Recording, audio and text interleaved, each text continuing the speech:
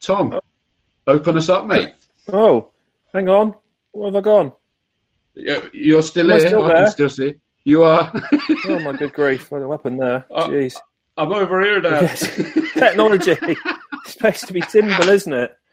Yeah, it's supposed, This is honestly. this is what happens when I leave it for you to open the show this time. Tell mate, me about it. Tell me about it. Crikey. But this is the best bit, isn't it? Me and you just chatting. It's like, we could just WhatsApp each other, couldn't we? But this is where we catch up, mate. Isn't it? we might as well make it put pain for everybody, haven't we? Really. Absolutely. No, absolutely. I just had first, great feedback from Karun on Wednesday, so that was good. Yeah, I mean, and what an absolute pleasure that was. I mean, I knew it would be. He is just a genuinely nice guy, isn't he? Yeah, no, definitely. The only confusing thing was we couldn't work out the Welsh accent, and I was going to ask.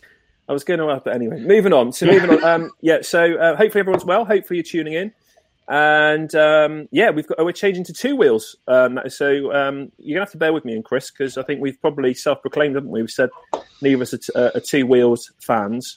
Not fans, sorry, specialists.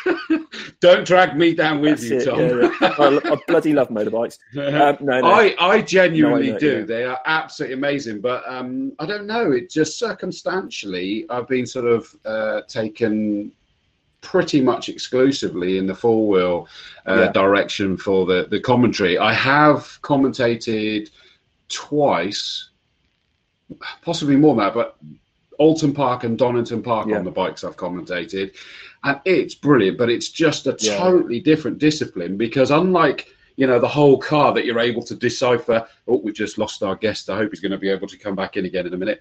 But where unlike a car will have a lot more to decipher who's who, distinguish between them. There isn't quite as much between the bikes, is there? So hopefully Rob didn't hear my comment and think, sod him, and just he's gone. At least the pub's not open, I suppose. But, I guess my point is people are really fanatical, aren't they? But I'm not saying they are with cars, but the bike guys, they really is a passion. It's a huge passion. When I see them at the circuit, and we'll obviously talk more about that, but when I see them at the circuit, and they are really, and they're a very tight knit community as well, which you tend to find. So is he back? Is he there? No, he's not. It's me and you waffling on about. It could be. We may well be sort of. I might have him on the phone in a minute, but hopefully he's gone iPad. All right. And he'll be okay. But we'll have to wait and see. We're teaching Grandad to use it. So I appreciate that. He's a legend. It's been so funny. He really is a character. I know a lot of you will already know Rob Jones out there, our special guest tonight. But I've probably not interfaced with him that much, just because we're sort of busy in totally different directions. Yeah. We were having a right giggle earlier today, it's got to be said. But bless him, he was stressing, couldn't get it working a minute ago. And you probably, I don't know whether you could hear him, Tom, is that he was panicking a little bit. That's Rob. He was getting a little bit fretful. And it's like, calm down, it's fine. Yeah. We'll be okay. We'll be able to go live, and he'll be able to relax as well. Yeah. And I know that we've got people saying, be nice to Rob. I am nice. He's a genuine guy. He's a really good guy. I mean, he's helped out on the bikes. Excuse me. Do you know what? This is helping us. He's getting abused. Yeah, he is really getting abused. You should put that up whilst we're waiting, shouldn't you? I think we should. I mean, first of all, is that we know full well that he was being looked after by his brethren here. Emma Strawford, be nice. But you've then got Aid saying Rob and technology and laughing. Richard Llewellyn saying, put the plug back in, Jonesy. Absolutely. Yeah. And then they're laughing at each other's comments. But we've got the usual crew here as well. Great to see Tim, one of the Orange Army. Thank you, Tim. Back again. Yeah, we're doing all right. Thank you. Are you, Tom? Yeah, I think it's been a tough week, and I said it's starting to sink in a little bit more now. Obviously, we don't have any. We've sort of made the decision. The government's made the decision for us. We're not going to have any more events now until at least the end of May. It's a constant review. I don't want to go too much about it, but I think it's going to be it's tough. It's tough for everybody, and I think there's been a change. You can tell when you go out now, when you see people. Amelia went across to the shops yesterday. She said the security guy was chatting to her and saying, people now, it's starting to really sink in and be difficult. You know, it's people just go into. Apparently, he was saying people just go sort of wandering around with no real purpose in there now. You know, looking for you just don't know what to do with themselves. I kind of sometimes have it. You know, in the morning I wake up and you sort of think, you know, wow, you know, surely this has got to be coming towards a conclusion, and you sort of sit there and go, how? What is that conclusion going to be? And, you know, don't get me wrong, is that I know I come on here and I try to be all sort of, you know, lively and jovial and everything like that. But tears of a clown sometimes spring to mind. Without a doubt. Yeah, you know, it is. It's tough. But, you know, let's say this is what's so nice. Doesn't matter what's going on with everything else, is for this hour or so that we do, it's that we just, you know, escape. And I have to tell you guys, I know that I've been making a point that we're trying to do this for you all, to sort of give you that escape and a bit of banter, a bit of humour. I have to be brutally honest, and I think, Tom, you and I have said this ourselves offline, is that it's for us as well. You know, without a doubt. No, definitely. No, it is fun. Yeah, definitely. And it's got, you know, and I think, as I said, I wrote a piece, I don't know what day it is now. I wrote a piece for the Coon Talk that many of you get. And, you know, I think, Rob said he's okay, but he's not there, you're saying? No, if he closed down the app and comes back again, then. Okay, I'll just text him back. That's cool. Well, at least we got him communicate with us one way. Can't see you. Yeah, if he closes the app and follows the link again. We will have our guest very soon, ladies and gentlemen, boys and girls. And Lee White. We got Lee White, one of the ambulance crew, with us here. Hello, mate. Good to see you're here with us as well. And of course, he had another one of his brethren, Ben Hayward. He had to be here with his profile photo, being the. So he's come up with the stream over. So he needs to just tell him to close the app. Follow the link again, which will open the app. We couldn't get it working on his laptop, so we went onto iPad, and that's normally stable, but if for some reason it's messing about. We got Kerry Jones. Hello from Trey Hebert. Apologies, I probably just butchered that. I tried. So I was saying earlier, Chris, is I think I was saying to Sam and maybe yourself as well. Also, we do this twice a week, and I was thinking there's been quite a few people who've been interested in engaging with lots of regular people.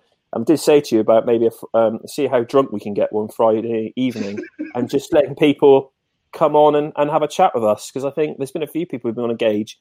So I was just thinking, you know, if Rob never turns up, we'll just get whoever on. We'll have a random hour. But I think the only thing is we have to be really drunk for that. That's the only. I think that'd be to get our own TV show as well. That's the next bit for me. Yeah, no, I'm joining you tonight. I'm joining you. It's been one of those weekends. I tell you what we're going to do. I'm going to bring him straight in now this time. Here we go. Rob, it's counting you in. Don't swear. Hey! Here he is, the man himself. Hey. All the way from Radstock. We got there at last. We did. Yeah. Hello, mate. How you doing? Me and technology. I blame me and Terry as his equipment.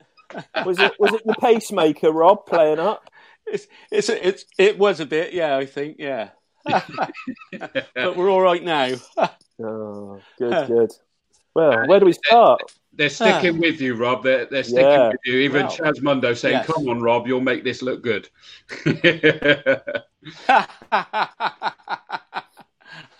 They've been abusing you. I've got to tell you, first of all, is that you've been getting a lot of abuse while we were filling for you to come back again. But you'd expect that, wouldn't you? They said, plug it in.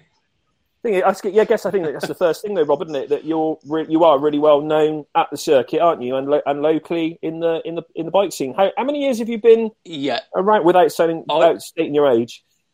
Right, I've been at the circuit, I think, about 15 years as an instructor, and I became chief instructor in 2007, and I've been doing that ever since. One of my claims, the first briefing I ever did, I did it on a pair of crutches and my foot in plaster because I crashed at Cadwell Park the weekend before, so it wasn't actually very good giving a safety briefing to a load of bikers when I'm stood on crutches myself. Yeah, but that's the thing with you guys, isn't it? You are I mean, so that was in 2007. But before that, Rob, you've got a lot of history in motorbikes, haven't you? I mean, at the end of the day, I've had bikes since I was a kid, basically. But I started my racing career in 1981 as a sidecar passenger with a good friend of mine, Stu Barnes. And I did about 3 seasons. And I got thrown out of it a couple of times and thought it might be time to go to a solo. But no, great fun. Sidecar racing, again, it's like a big family. They all look after each other. Yeah, but that's something, I mean, Rob, really you talk about that really relaxed then, but sidecars are something else, aren't they? I mean, that is just, that's a different, Chris, have we lost each other again? Can you hear me? Yeah, I can hear you. Yeah. Can you hear us, Rob? I've got you again now. That's all right. I'm just saying, you said that relaxed, but... Did you get any of that? Just got the rest, but just about sidecars. You very relaxed way said, about jumping in a sidecar. But you're nutters that do that, aren't you? Do you want to explain a bit more for those Should I carry on? We had a bit of a pregnant pause there. Oh, does that mean, can you not hear us then, Rob? Yeah, I didn't hear something then. I think I got you now. Oh, okay. Right. Let's try again. You were mentioning, Rob, that you just jumped into a sidecar, and as Tom said, it was almost like blasé. Oh yeah, I just jumped into a sidecar. Yeah, it's not quite as simple as that. It's for anybody who's watching that doesn't really know. Give us an insight what it's like. Right. Basically, it all started. My mate Stu said, "How do you fancy being a passenger?" So the first thing we did was rode it round the garages where we kept it.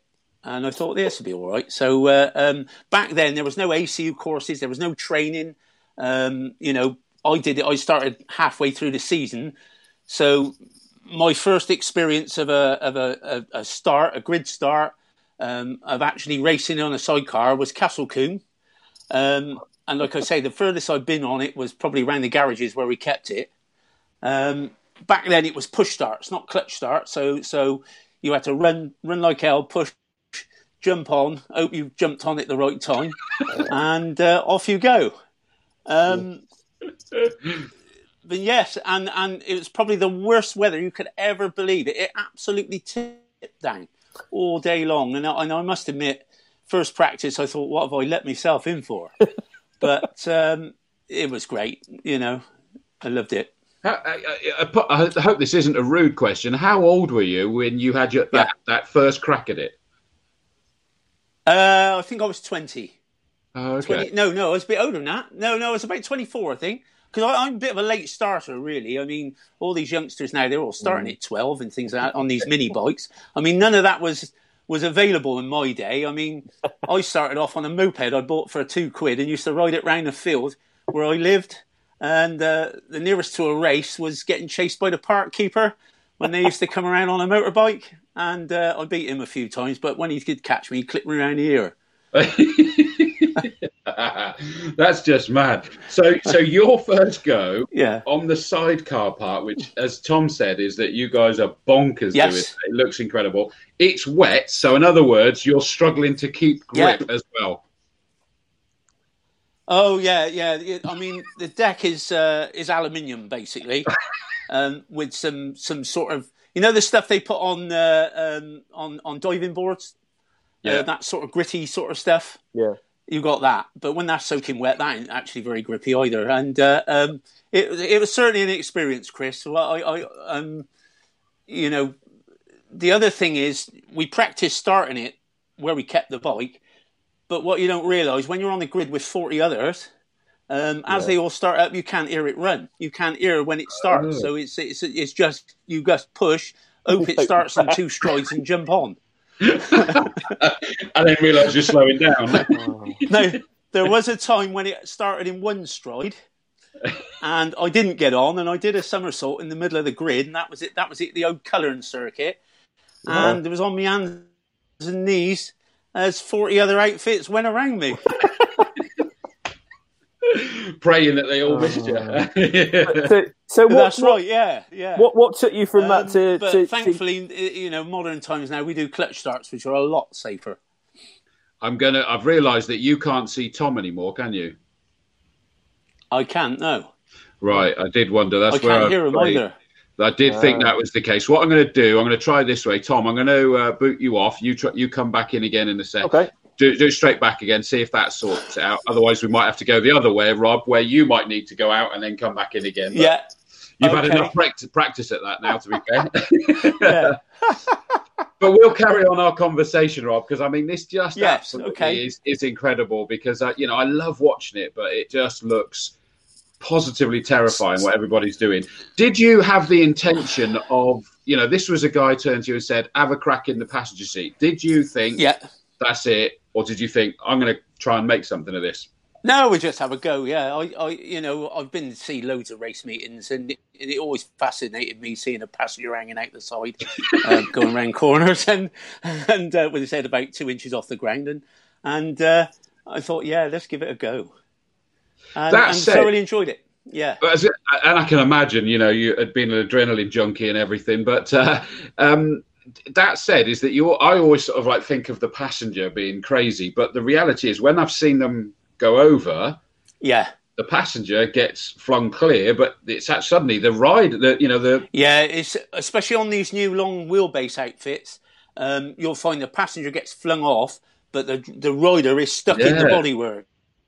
And it's not, as you can imagine, terrifying. And they get trapped in the outfit. Yeah. Does. I mean, the ones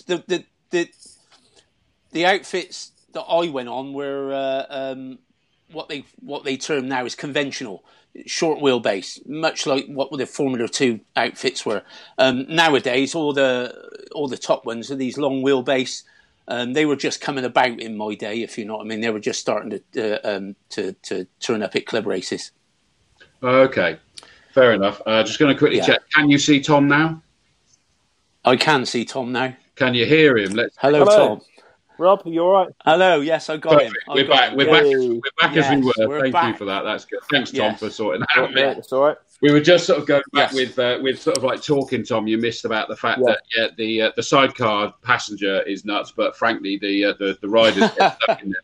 But Rob, how long did you stay doing the sidecars for then? About 3 seasons. And then I settled down. Me and my wife bought a house then, and I had a few years away from it, family and one thing and another. And then I think it was 2000 I got my race licence. I kept joining clubs for years, kept joining North Gloucester. I think I'll have a go this year. And then never got round to it. And then I finally, 2000, I thought, let's do it. So I converted my Road Fireblade into a race bike, and away we went. You weren't tempted to do the sidecars anymore. It was back to you on your own. Well, I wanted to do a solo as well because I've been and watched. I've been watching bike racing for years. I mean, funny enough, my first ever bike race I went to was 1971 at Castle Combe. Oh, really? And it rained that day as well. Funny enough. You're the jinx. I've still got the programme somewhere. I still got the programme somewhere. Have you got I'm sure we'll get to the question, but have you got a favourite? I know you race everywhere else, and you're always telling me, is it Aberdare? Yeah. Is it Aberdare, which is like a... I like Aberdare is unique, Tom. Aberdare is a road circuit. It's, you know what Victoria Park is like in Bath? Yeah. Yeah, well, it's a road like that, probably about the same condition. Okay. About the same width. But it's surrounded probably with another 150 trees. Yeah. So there isn't much runoff. It's very exciting, but I've always enjoyed racing there. And you do get some good racing there. But the unique thing about Aberdare is there's not a perfect line because there's either a tree root to miss, a drain cover. The camber in the road is very steep, so if you go over that, it drags you off to which I found out one year when I crashed. And Richard Llewellyn put me on his brand new 749, freshly built, full-on race bike. And third lap of practice, I fell off in front of him and put a big scratch down the side of it. So But luckily, I didn't go in the lake because it's very close to the lake where I crashed. Oh God, really? Well, it's no wonder he was abusing you earlier when we were trying to get you on. Richard Llewellyn message saying, "Put the plug back in, Jonesy." So he was already giving you abuse. Yeah. I got to say, Richard has always been a strong influence for me with racing because he's looked after me with engines. He's put me on some really classy race bikes. So, for someone who actually doesn't go out and win races, to get the chance to ride some of the bikes he's put me on is great, So I can't really thank him enough for that. And it's funny that you're being positive because so everybody else knows is that because Rob is on the iPad app, he doesn't actually get to see, although you should be able to see. Can you see Richard Llewellyn's comment on the screen now? I've just seen, does Rob's new bicycle clips give him a tuck of Now you're into pedal power. So just as you were being nuts, he's abused.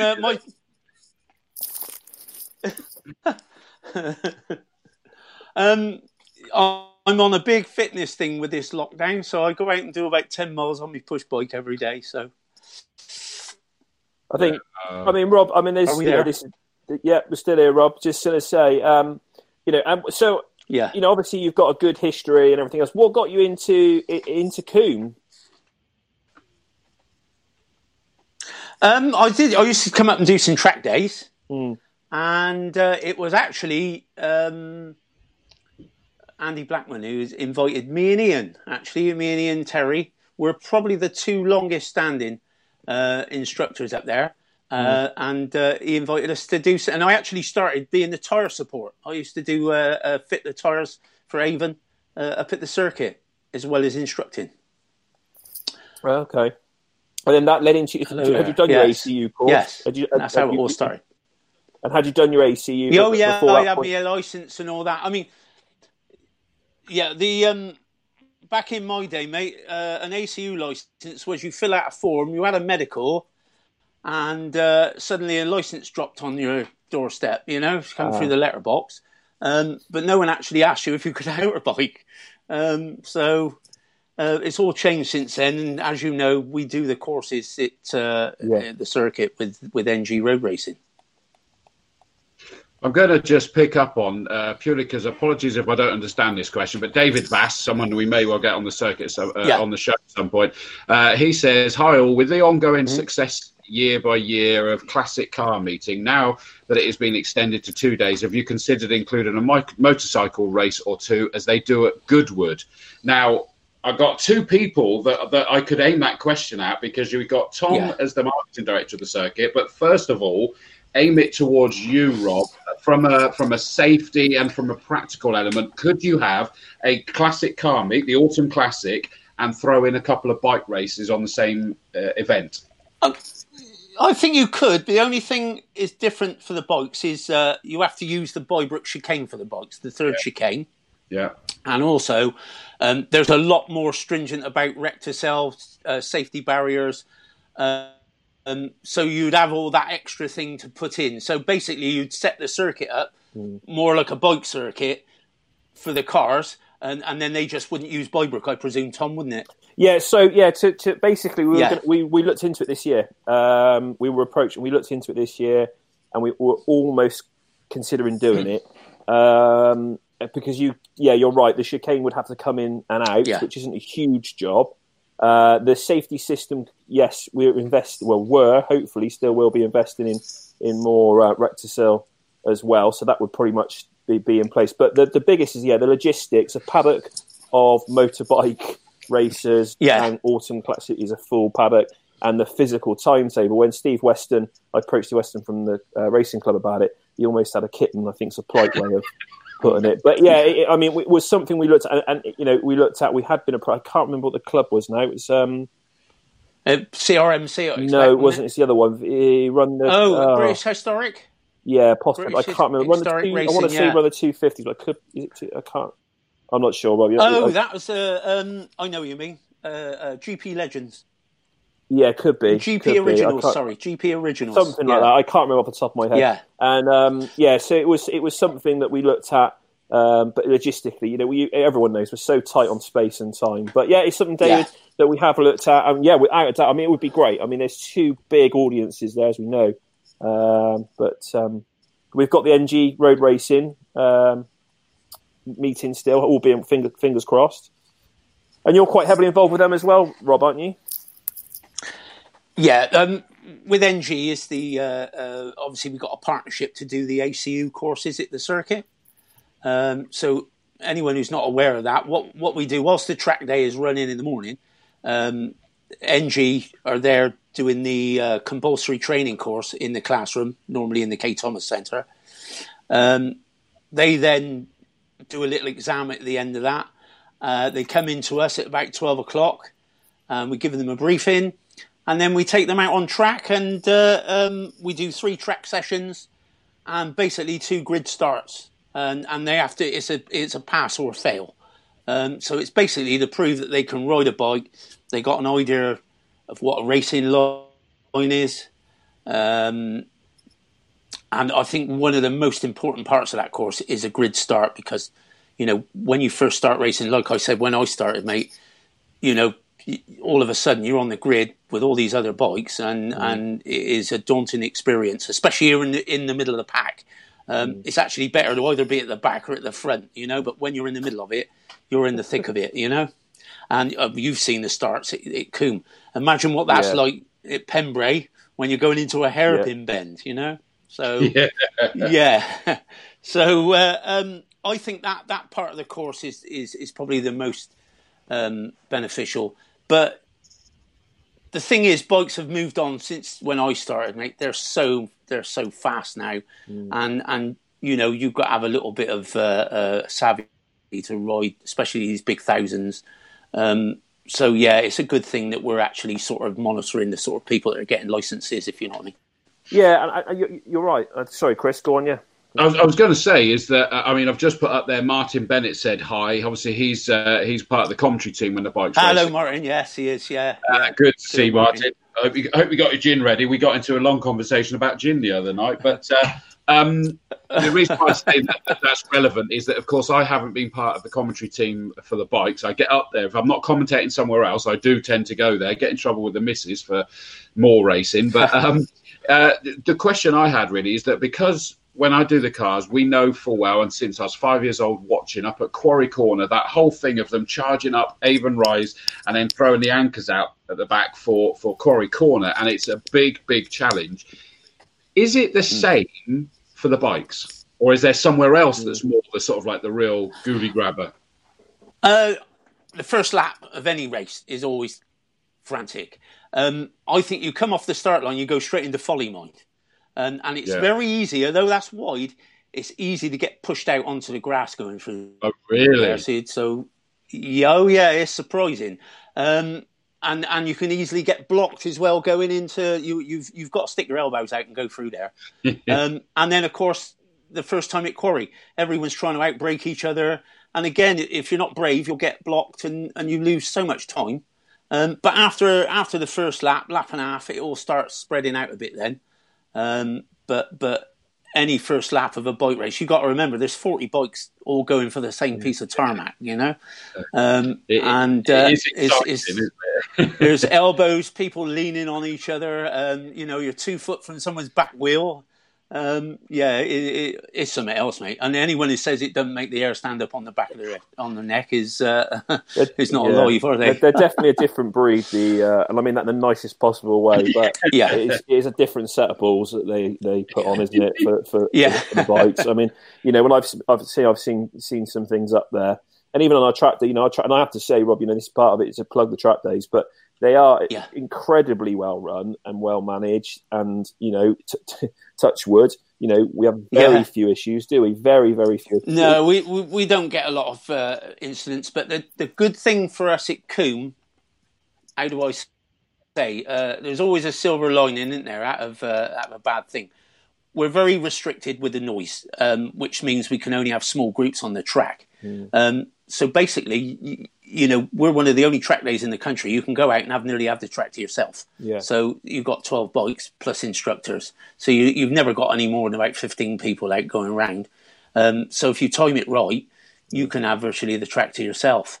But it's not just that, though, is it, Rob? That makes it safe. It's not just that, though, is it, Rob? I think it's when I've been up there, there's a lot of you guys all know each other, obviously we can see tonight, but it is we do get repeat bookings for a lot of our track days, but there really is a community spirit, and a lot of people come to us because they ask about the new to track, which is a really big pull, isn't it? Yes, that's right. And again, because of that, the new to track thing is very popular because, again, I think we're one of the only circuits that do that. Ian Terry runs the new to track side of things. They get an extra briefing, they get an extra long briefing, and they get a team of instructors. We generally put, depending on how many instructors we've got, there's 3 or 4 instructors solely to look after the new to track people. They wear a bib, they've got their separate groups, so they're not sort of hassled by anyone who are faster riders. And then they've got free instruction all day if they want it. So they're always, I don't know where they all come from, because we always got at least sort of 20 new to track people, So it's very popular on that side of it, I've got a good question. Here actually on the people coming to track. Chris Mason, welcome to the Masons, the medical crew. Rob, is there an ACU course for sidecar passengers? No, there's not. They actually got to do I think they got to do the basic training course the same as everyone else. Because we've actually had a couple of sidecar people on the course. One of them did it on a 125 MZ because that was the only bike he could borrow to do the course. But he was a sidecar. Now there was talk of an actual separate sidecar ACU course. I think it was something to do with Darley Moore, but nothing seems to have come of it. So I'm not so sure with the passengers whether they just got to do the classroom side of things. Perhaps someone who's watching tonight who is sidecars might be able to come on and say that. It's a valid question, isn't it? It is. If you're driving a sidecar, you've got to do the motorbike test. Of course, I would have thought that it involves probably a gallon of gin, surely. And before you think it, no, Tom, I'm never getting in a sidecar. I'll do the gallon of gin, but not the sidecar. I'll ask the current Mrs. Dawes about the size of your balls, but I'm not going to bring that up. She owns them, so it's fine. I've got here as well, Rob. Dominic Hyatt says, Rob Jones, my Vespa has a flat tyre. Can you pop round after lockdown? No, I can't. I don't do Vespas. That's a good point. Sorry, Chris. I was going to say, but Rob, you probably want to just briefly mention as well, as long as you want, about obviously you actually are a mechanic, a bike mechanic, aren't you? A well-known mechanic. I am. So there was a bit of a joke there, but that's what you obviously do. No, I'm. What it is, Dom, I did his scooter for his wife a few weeks ago, and they're bloody awful things to work on scooters, and I try not to do them. So he posted it all over Facebook. How I'm such an expert at doing Vespa scooters, and I'm taking them on as a dealership. So,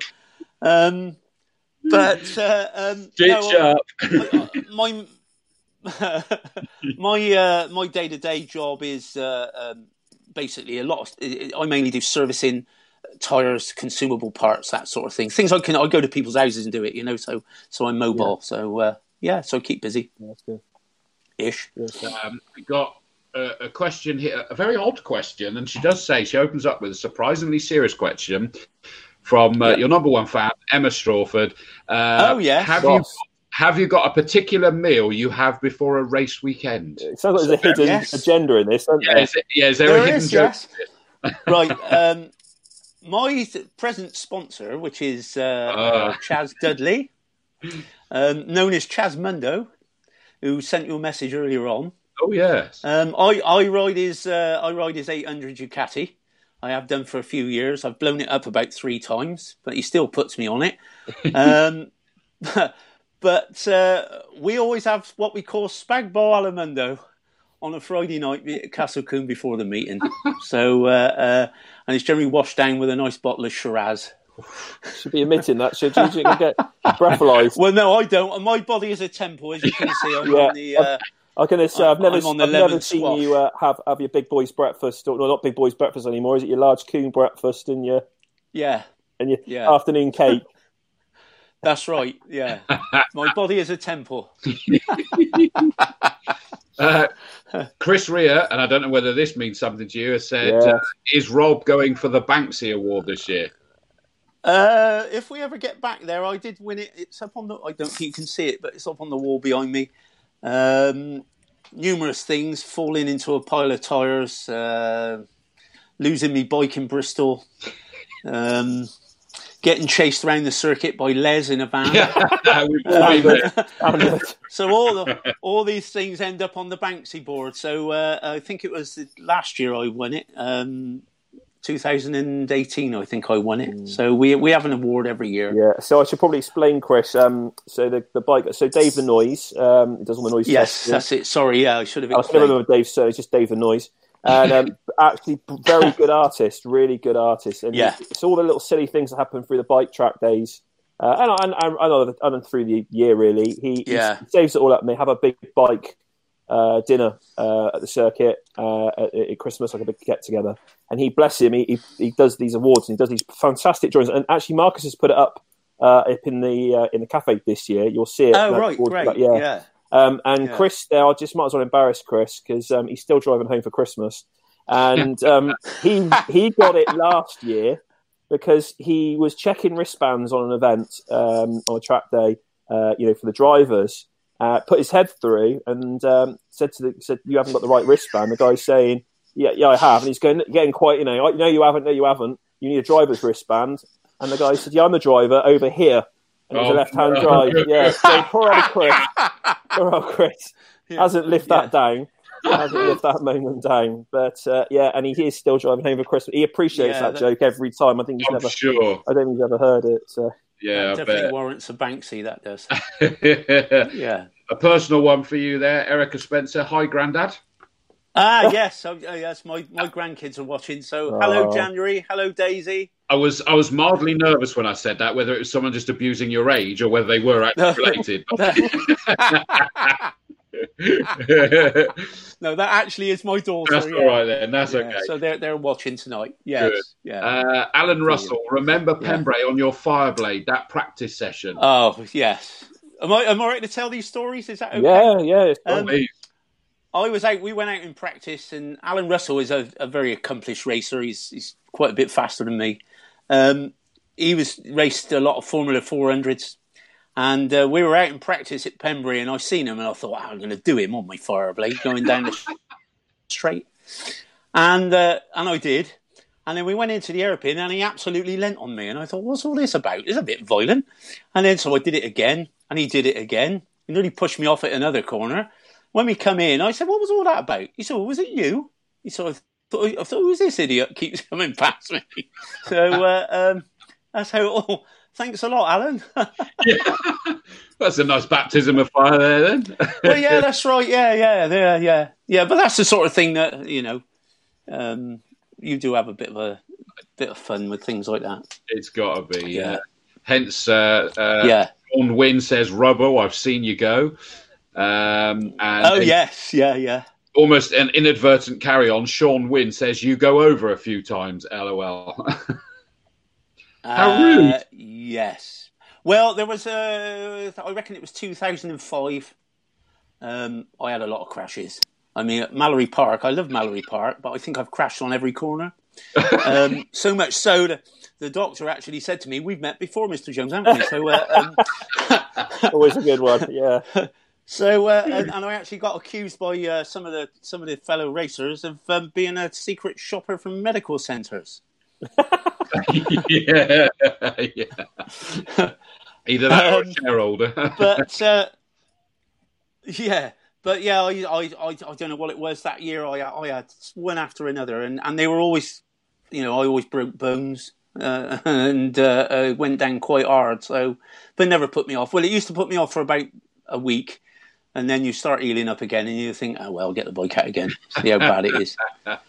Love it. Well, before I follow that up with something relevant, I'm going to quickly say Richard Llewellyn added to the meal bit. He knew it was spag bolt Alamondo, so he knew as well. But that's it. Yes. The comment after that follows on from what you were just saying. Ben Hayward says, Rob said to me that he once snapped a bike in half. Where was that, please? Oh, I'm part of the Craner Club at Donington Park. Oh, wow. If you're in the biking fraternity, if you crash down Craner, you go in the Craner Club, because you generally take your bike away in a skip, and you generally go away in a skip as well, actually. I had a coming together with a good friend of mine, a racer from a few years ago, Nick Pusey.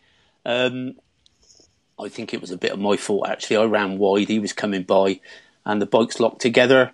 And I never slid so fast on my backside in all my life as I did down that hill on the grass. But the back end of my bike was held on with the battery leads when it got loaded into the van. Wow! So, yeah, they generally get wrecked. They get wrecked. I broke my wrist and my finger, and had 4 days in hospital. Couldn't get the van home because the recovery place refused to pick it up. So my mate AD had to come up the next day and pick me and Jane up. And then I had to go to hospital and have 4 days in hospital and an operation. And I was really going to pack in racing for the 5 days I was in hospital, I think. The funny story with that one is, you'll never believe this, they operated on my wrist, but being a club racer, I changed my own tyres, I fixed my own bikes, and I just changed my tyres before that race, and my hands were absolutely black. And do you know what? When they operated on it, my fingertips for a week were still black because they only washed the bits, they only cleaned the bits where they operated. And on the last day before they let me out of hospital, they said, you need to have a shower now, Mr. Jones. And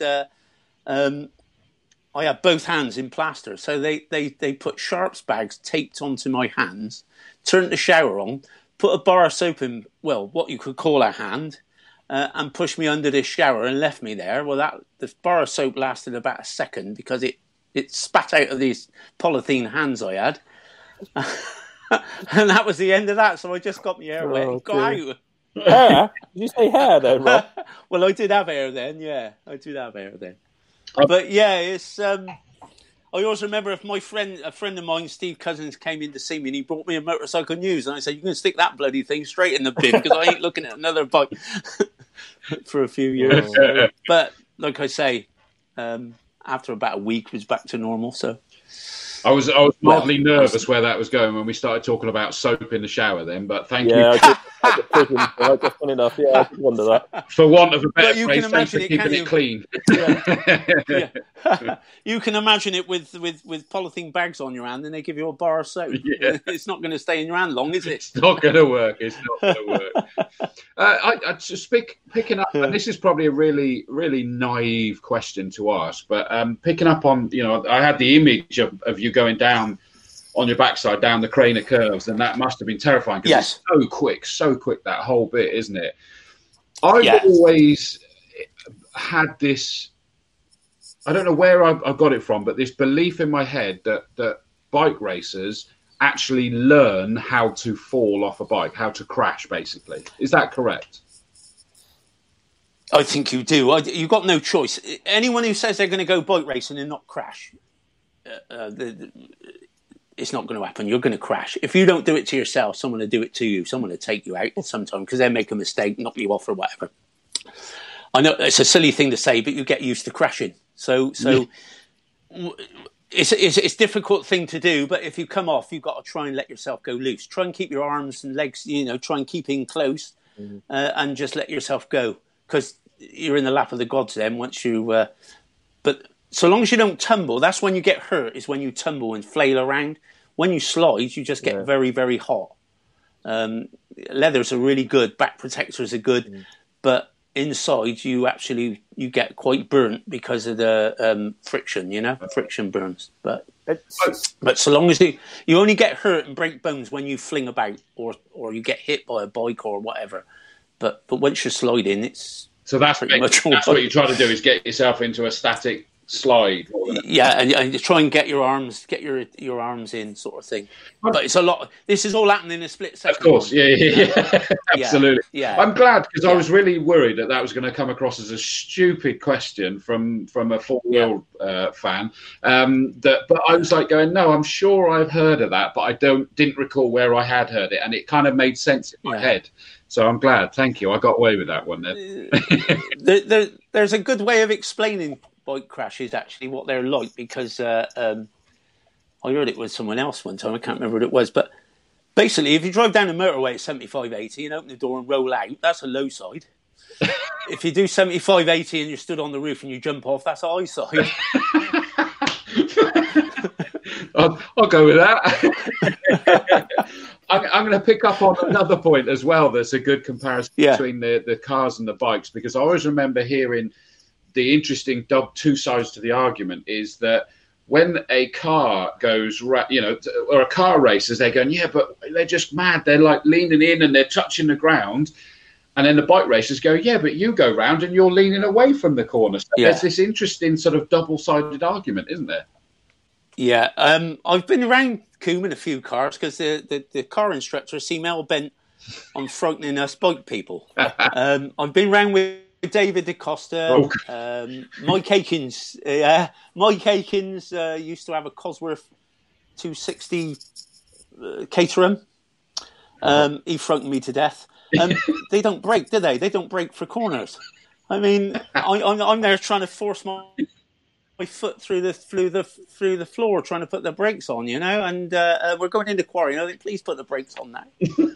And they sort of put them on as you're turning into the corner. But David DeCosta came out with the most classic one. He took me round in a Caterham. Careful. We had a mix. I can't remember what it was now, but he was there with cars, and I was doing something with some bikes that was there. I think it was some kind of corporate day or something.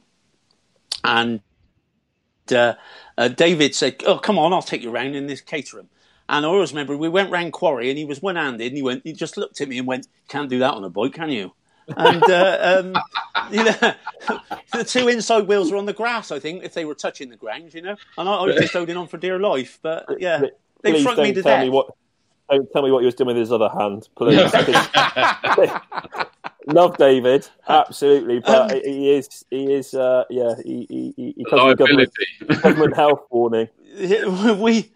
We also had I think it was a corporate Dunlop day up there. I was I was there to take some dealers out on track on the bikes in the morning, and Andy Priya was coming in the afternoon and taking people around for white knuckle rides in his what was his world touring car then, a BMW. This is a few years ago. Wow. And it had a passenger seat in it. And I always remember Mike Skelton, come over here, Jonesy, and I came over, right, get in there. And they sent me out with his technician, and he frightened me to death as well. In fact, we came out of Tower, and I thought, he's going well to go through Bobby's. But we didn't go through Bobby's. We went straight across the grass. So I don't think he'd been round Coombe before, but that was a quick car, mate. That was quick. Oh, I'm glad I missed that one. Going back to what Chris says, it is so different in the cars. It frightens me to death because they just don't put the brakes on. You brake so much earlier on a bike, but you're going over. They go over the rise before they put the brakes on. So it's a bit scary. And picking up on that then, and I do love that whole fact that it's if I put myself more in the four-wheel camp, because I spend most of my time doing that, we sort of, they're going, crikey, they're so brave, the bike racers. But yeah, as you said, it's like going, no, they're mad in the cars. It's interesting. Yeah. But I'm going to pick up specifics there. You talked about quarry and saying how they break after the rise. So explain to me, purely because I always find Avon Rise and Quarry really interesting, a really unique challenge. I think one of the last bastions of this country's circuits for me. How do you guys in bikes tackle Avon Rise and Quarry? Avon Rise, you can break over the rise going into Quarry. Really? Yeah, with a car you can't, because it slews the background, doesn't it? Yeah. It makes them spin, doesn't it, if you break over the rise? I'm going to get some stick over this. I'd brake just before the rise, and you can break over it. But with bikes, you trail brake into corners. I mean, I suppose that's similar to car. We actually brake quite hard right into the apex, and then it's a transition from letting off the brakes and opening the throttle. So you know, if you brake as hard as you can, you'd be surprised how hard you can brake right lent over. You brake right into the apex, and then you accelerate out. But it's a different technique. You do brake a lot earlier on a bike than you would on a car. Definitely. Yeah. And I just find all of that it enthralls me. I just love the detail of all of that, of what people are doing. Obviously, you've got the other aspect, of course, going up Avon Rise is that you go light, which means that you can have your brakes on. It ain't doing anything. So that don't quite happen with the bikes. They seem to stay more planted. Oh, right. I don't know what the line is different. I think for bikes, our line is more towards the centre. You come over Avon Rise at the apex of Avon Rise. Yeah. And our perfect line is aiming for the traffic lights that's up on the bank, so it brings you just to the left of the centre of the circuit. Okay. That seems to, and then it's a late turn in. Most of the corners at Combe are late turn ins. You know, Quarry is, Tower is, they're late turn. You try to turn in late, square it off, get in and out as quick as you can. Otherwise, Quarry is one of those corners you can stay lent over forever and a day. But you've got to get in, turn in late, square it off and launch yourself out, basically. And of course, we've got the whole. Obviously, the chicanes were installed. What was it in 1999? And that obviously the two key ones, the main ones were obviously the S's to slow them down between Quarry and Old Paddock because we were taking them too much speed through Old Paddock with no runoff. And then, of course, it was from Tower all the way to Camp, is that, again, minimal runoff, is that they were up to speed. So we put bobbies in there. The problem was that the bikes were back up to full chat again by the time they got to Camp between bobbies and Camp. And that's why we had to put Bybrook in, isn't it? Bybrook was put in it 2004 for the Superbike meeting because we had a big field of British Superbike riders, and basically, I think a lot of them said unless we do something about Camp, they won't ride there. So that's how Bobby's got. That's how Bybrook got put in, and I was lucky enough to race in that race. So, oh wow! I was about to use that as a natural lead on. To be fair, is that I know that you, in your words, is that was you sounded almost humbled at what I've read in that you were able to take part in that and that you qualified for the race and everything. Tell us about that. Yeah. Well, basically, it was run by New Era Club then, and Rodney Gooch, God rest his soul, he organised this big event. It's basically a non-championship superbike event, and I turned up to do the support races. And again, the chap I had a crash with at Donington, Nick Pusey, he came over and said, "Here, Jonesy, they're looking for people to fill up the grid in the superbike race." He said, "You'll get in for 25 quid." So I went in. Paid me extra 25 quid. And there was a load of us clubbies in it. There was myself, there was Joe Simmons, Phil Bevan, I expect you've heard of Phil, Wayne Sullivan. There was loads of us from NG road racing. And we all got in and we all qualified. And I'll be honest, at my level, I was just happy to qualify. I think I qualified 22 out of something like 24 or 25, but I qualified. And, I was out there with the likes of Kianari, Michael Rutter, Sean Emmett. I think Sean Emmett won it. It was all top names, And I got some great photos. And there's actually one where I'm coming out of Bybrook and they're just about to lap me, actually, but it looks like I'm in the lead. And I always say that's when I led them lot, mate. Showed them how it was done. I think I've seen that photo as well. That must have been amazing. But I mean, those were the days when we also had like the World Sidecar Championship as well, didn't we? We had rounds of that. Yeah, that's right. Yeah, we did. Yeah, World Super Side. Yeah, that was amazing. I think that was the biggest gate you've ever had at Castle Combe, wasn't it? That 2004. Yeah, allegedly. But much before my time, I remember Rodney telling me about it and the famous story of. You couldn't believe the the crowds, mate. Honestly, the banks were just packed. They asked asked Howard, what it was like. So it must have been how great it was, and he went just about broke even.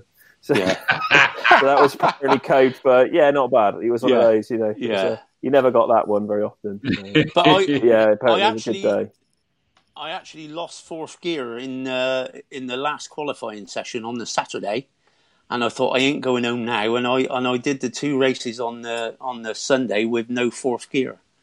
It jumped out when I shut the throttle, so I had to quickly go through it when I was changing down.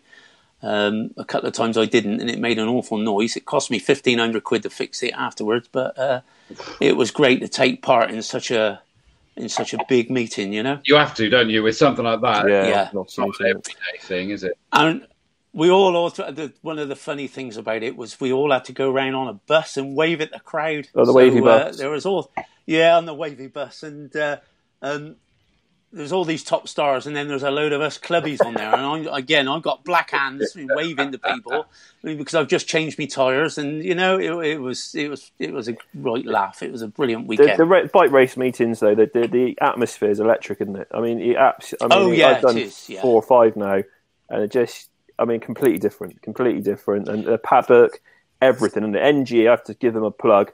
Or dare I say, Martin will be on at me as well, but they really, they turn up, and it's like they all know each other. They all sort of camp, and when I spoke to him the other week, and again, fingers crossed, who knows? But I spoke to Steve Bostock. I know someone offline had asked this question to Steve Bostock. And they are absolutely wanting desperately to come in September. Unless they can't, they will be there. And people and they love them, don't they? And we are their final round. The final raid this year, and it's always the biggest meeting of the year for NG.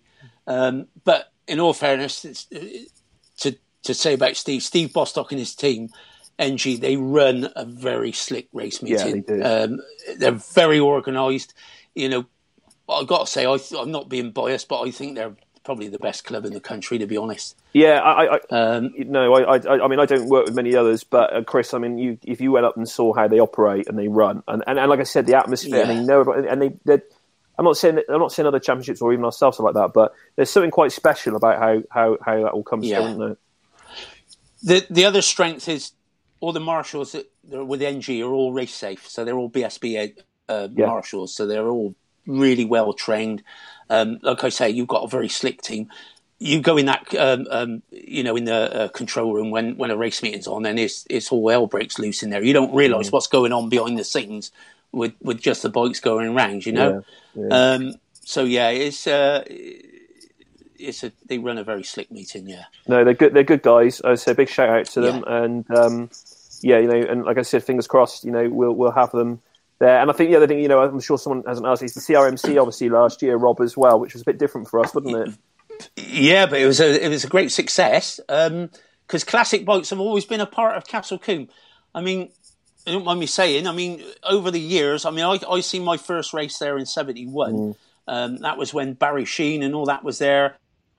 And Barry Sheen wasn't even, he was a national competitor then. He wasn't, he's on a Bull Taco. You've got to look back at the history for bikes at Combe. You've had the likes of Hellwood, Surtees, all those top riders from back then. Sheen, they've all ridden at Combe. So no, there's a lot of history. Yeah. A lot of history. Yeah. A lot of history. Yeah. I think the thing is that people understand is NG is a modern club, though. Yes, that's right. That's the thing, isn't it? And that's the difference, isn't it?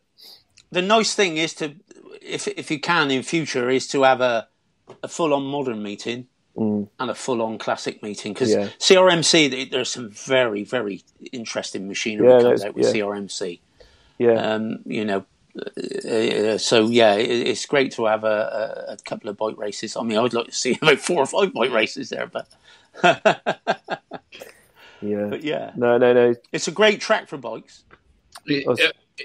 Why? Explain for someone at the outside what makes Castle Combe so good for bikes. It's quick for a start. It's fast, but it's a bit unique because we don't like to say it's bumpy. It's undulating. It's, been resurfaced. that's why that's why Honda in that test for the TT is because it's quite a unique place. It's quite hard to get a suspension set up for Castle Combe. A lot of people suffer with getting a suspension set up because it's just a little bit unique because of the bumps and what have you. But it's still a fast circuit.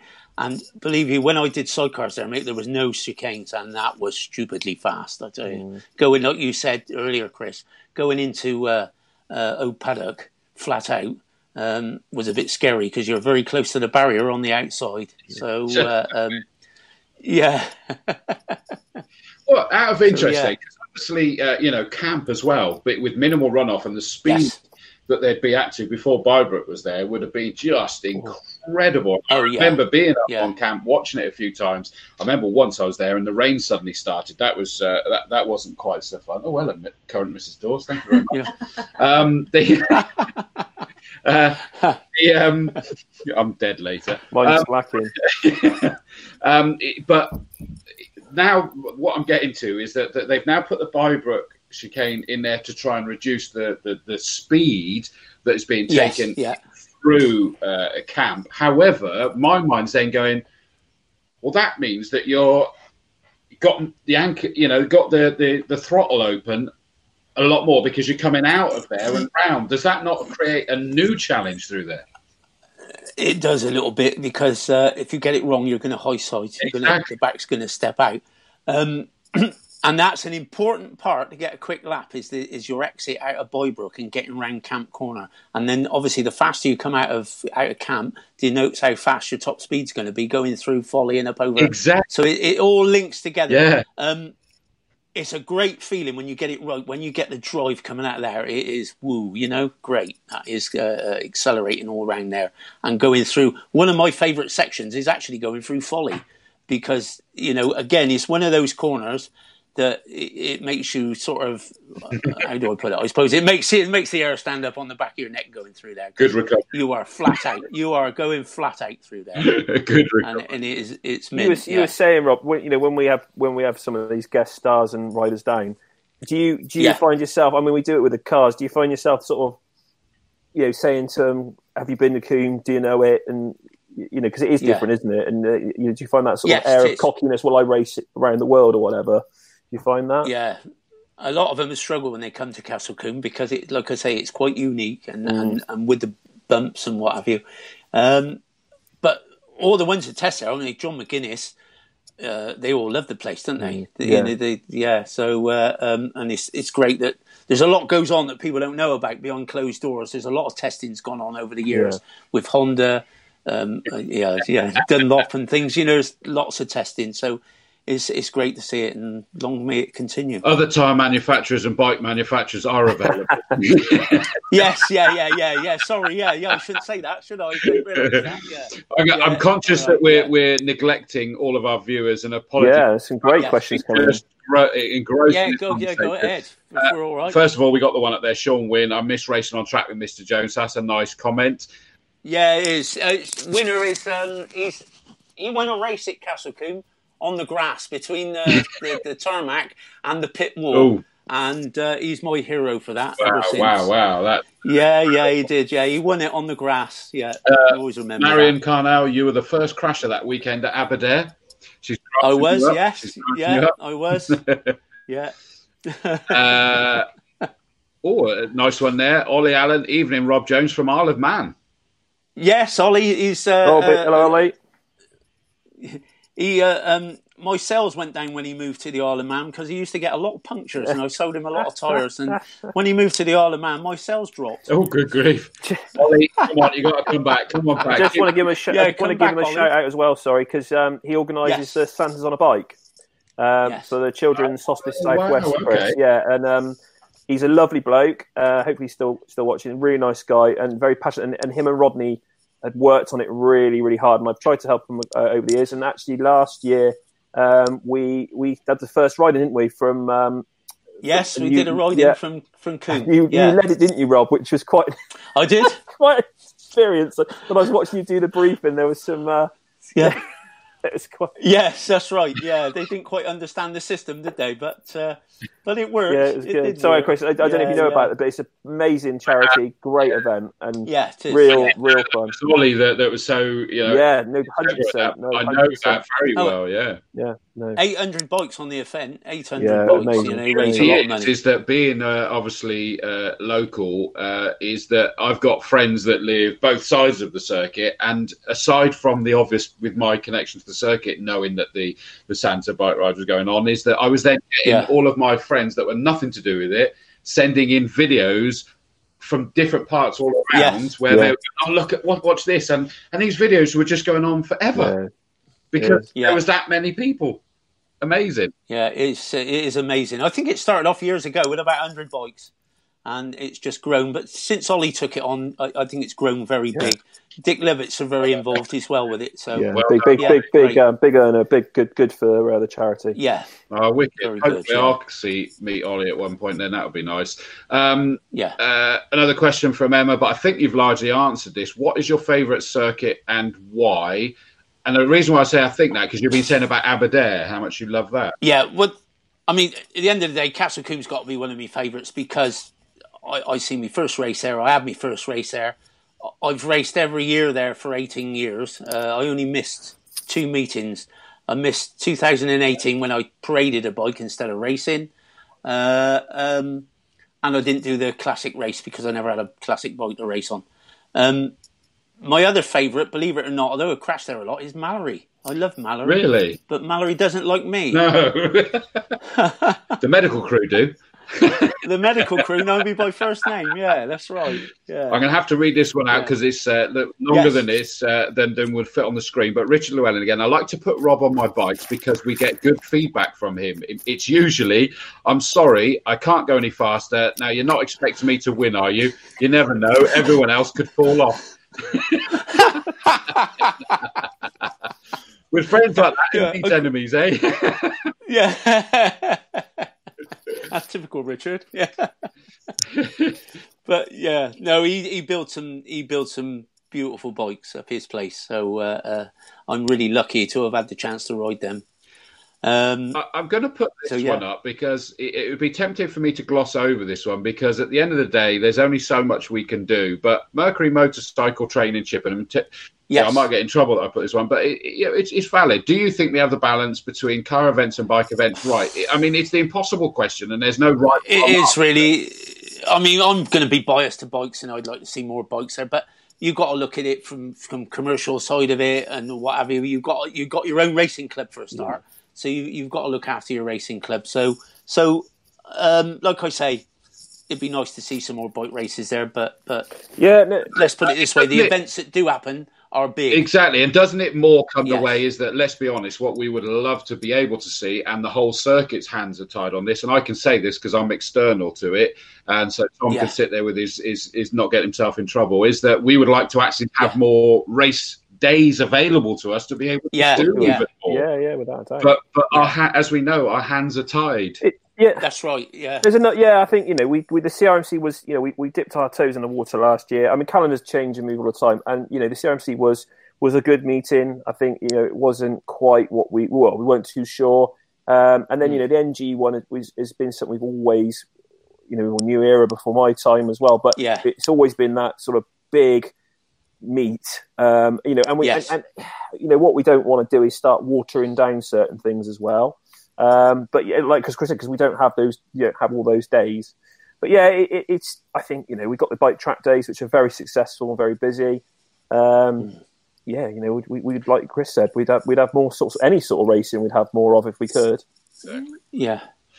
I just got to mention, Tom, what a lot of people, we do a lot of other stuff at the circuit as well with bikes, not just racing in track days. Yeah. We do like I say, we discuss the ACU courses. Yeah.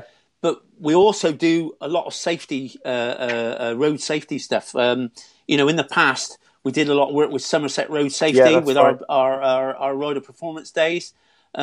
We've got a day coming up with Mercury, all being well, which is again aimed at people who've never been on track before or just new to bike riding, and we use the track to improve their skills on cornering and braking.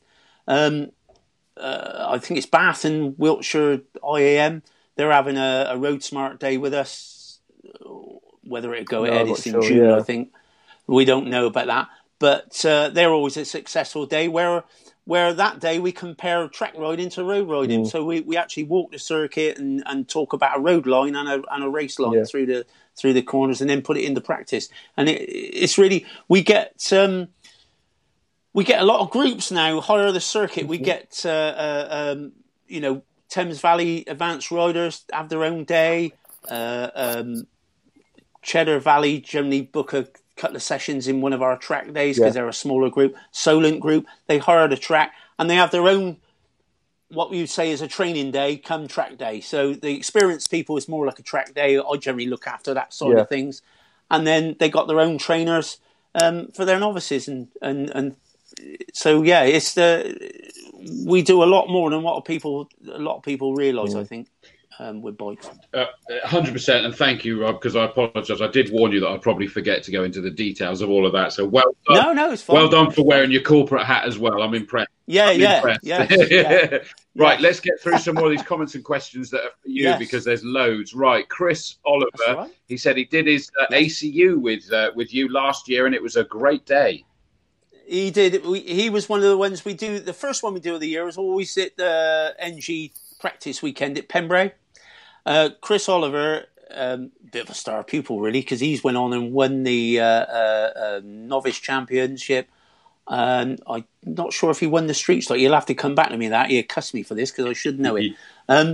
Chris is a natural. I'm not buttering him up. Chris is a natural, and he's got to think about moving up to some perhaps British super stock or something whilst he's young enough.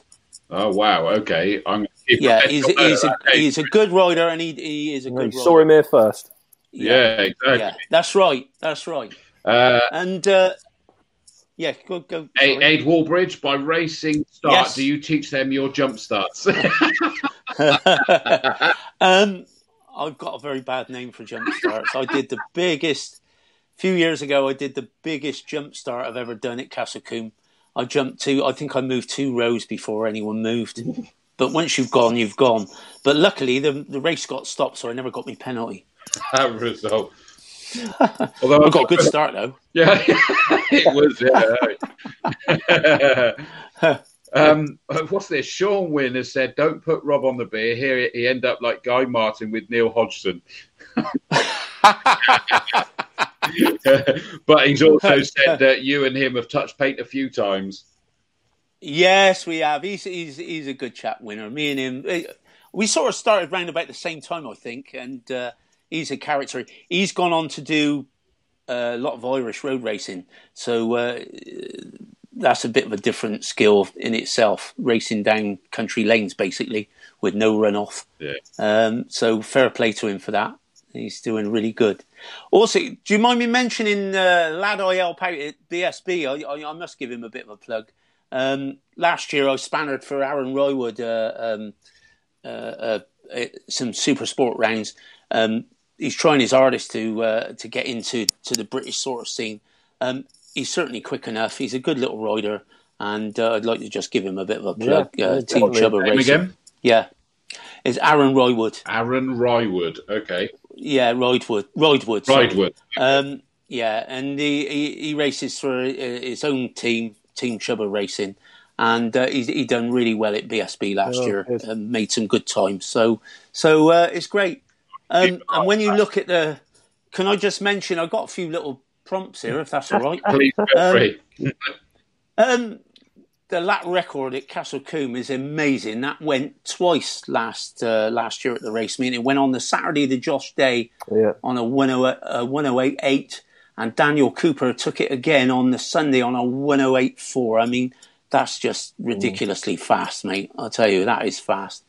And you also got to bear in people like we had Charlie Nesbitt there from BSB on a 600, and he was doing 109s. Aaron Road was doing 111s, Max Simmons 111s, TJ Toms 110s.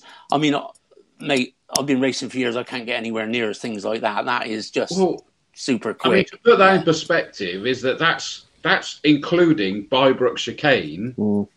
Yeah, oh yeah. And yet we're going quicker than most things we see on four wheels, not doing Bybrook chicane. That's right. Let's put it in. I'll put you into perspective. My decent times in my heyday were about 1:17, and that would get me on the front two rows of the grid in the Sound of Thunder race at Combe. That's how far it's moved on. Yeah, that is incredible, it goes mate. to show how incredible those bikes are, and that's why if I'm not commentating somewhere else in the country, I do always drive over to Castle Combe for the bike days, because it is just to stand there. I remember last year, I don't remember the exact detail why, but something was going on in my life that wasn't great. I can't for the life remember what it was. I can't remember. I had a cancer scare last year that thankfully wasn't. It might have been that. I'm not sure. But I went up on my own, and I went wandering around the circuit just to get some time, wander as much as watching anything else. And I took a selfie of myself heading between Quarry and the S's. Yeah. And I had the biggest grin on my face as this selfie with the bikes in the background, because it literally cheered me up no end. Yeah. It was great that I was back in my Temple Castle Combe, but the bikes just cheered me up so much. It blew my cobwebs away. Yeah. No, they are super quick now around Combe. It is incredible. Special, very special. Yeah. It really is, Hence, it's fair to understand why Ben Hayward has said Castle Combe Bike Track Day rule. Yeah.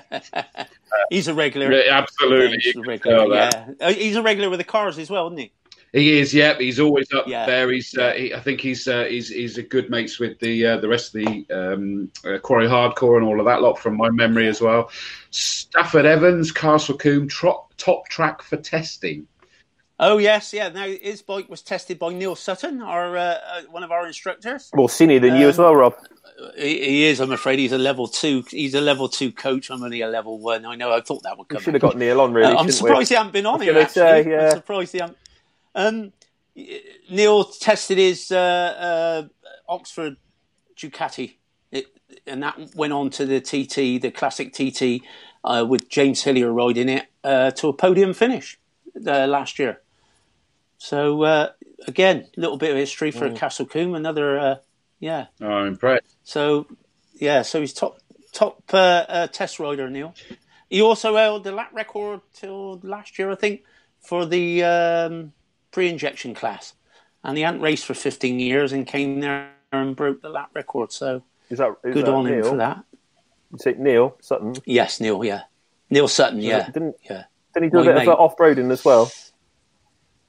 He's very good at motocross, but he always said to me, it always made me laugh. I went to watch him at Farley Castle, and he always does a big event there. And he's always said to me, "You won't get me riding around Aberdare Park. That's far too dangerous, that place." And then I watched him go off the start at Farley Castle, where there's about 40 bikes, and they all go around this tree, and there's about a foot of dirt they're all going for. And he thinks that Aberdare is crazy. I just can't. Yeah. So fair play to him for that. You won't get me on a motocross run. Daniel Maywar. Yes, probably got that wrong. Did a bike performance day up there with Rob and Ian a few years back. Great day. Learned a lot about the bike and about me as a rider. Do you still do the biker performance days? Well, we'd like to. We're doing this thing with Mercury. We're going to see how that goes. But we'd like to. But the problem is, when we were doing it with Somerset, we were getting a certain amount of sponsorship, I think, from Somerset. And when all the cutbacks, that dried up. And it wasn't very viable to do it after that, because we'd have to charge so much to make it pay. So that's why it sort of stopped. But like I say, we've done these things with Eddie, with I think it's Bath and Wessex IAM. Which is a similar sort of thing. And we've also done, we're going to do this day with Mercury. So, we're open this day with Mercury. We can start with this as a level 1, and perhaps then we can introduce a level 2 or a level 3 and make it like a proper riding school. So step on up. Yeah. Okay, cool.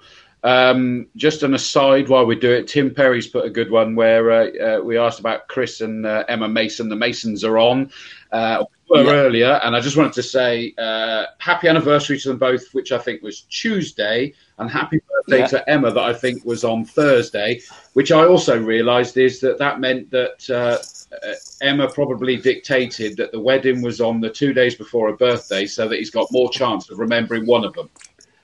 I know, Chris. I know. Yeah. I've had the same. What was that with the previous Mrs. Dawes? Probably, yeah. Not the next one. But Sean Wynn has said, does Rob wish he'd done road racing as well as track? That's a good question. Yeah, I'm afraid I'm past it now. I wouldn't do it now, but yes, I do, because I enjoy Aberdare, which is a touch on road racing. Yes, I think I would have done a few years ago. That's a whole different gravy, that though, isn't it? Mate, they're going down. 1 minute you're going down a road like the A36 at 160 mile an hour. You turn left and you're going down a country lane about 12 foot wide. You know, it's a totally different ball game. But there's two different things here, isn't there? And this is what blows my mind is you got the TT, so TT obviously standing for time trial, where you are against the clock. But then you've got the same kind of road racing as a race with you all together. And I'm like going, is this like, kaplunk to see, where's it all going to fall out eventually? It's unbelievable. Yeah, it is. It is. Would you do both of those, TT and actual road racing? You find a lot of riders struggle to be good at both. There's very few riders that are good at short circuit and good at road. You generally find they're either good at one or the other. There's only a few riders that are actually can do well at both, and one of those is Peter Hickman. He can seem to go and do really well at a BSB meeting and then go and win the TT. So that's a great skill to be able to say you can do that. The actual racing, as in, however many bikes going off as a race off the roads, though, that to me is where they've suddenly merged the two together and gone, let's see how far we can push this. And I'm like going, it's unbelievable. Yeah, 160 mile an hour past telegraph poles, and with a couple of straw bales taped to them. That's straw bales, no problem. It's a different world, that is, but fair play to anyone who wants to who would do roads. And like I say, I think if I was younger, I might have had a go. Fair play, good question, very good question. That Chaz Mundo, can you do a punctulator, Cocker?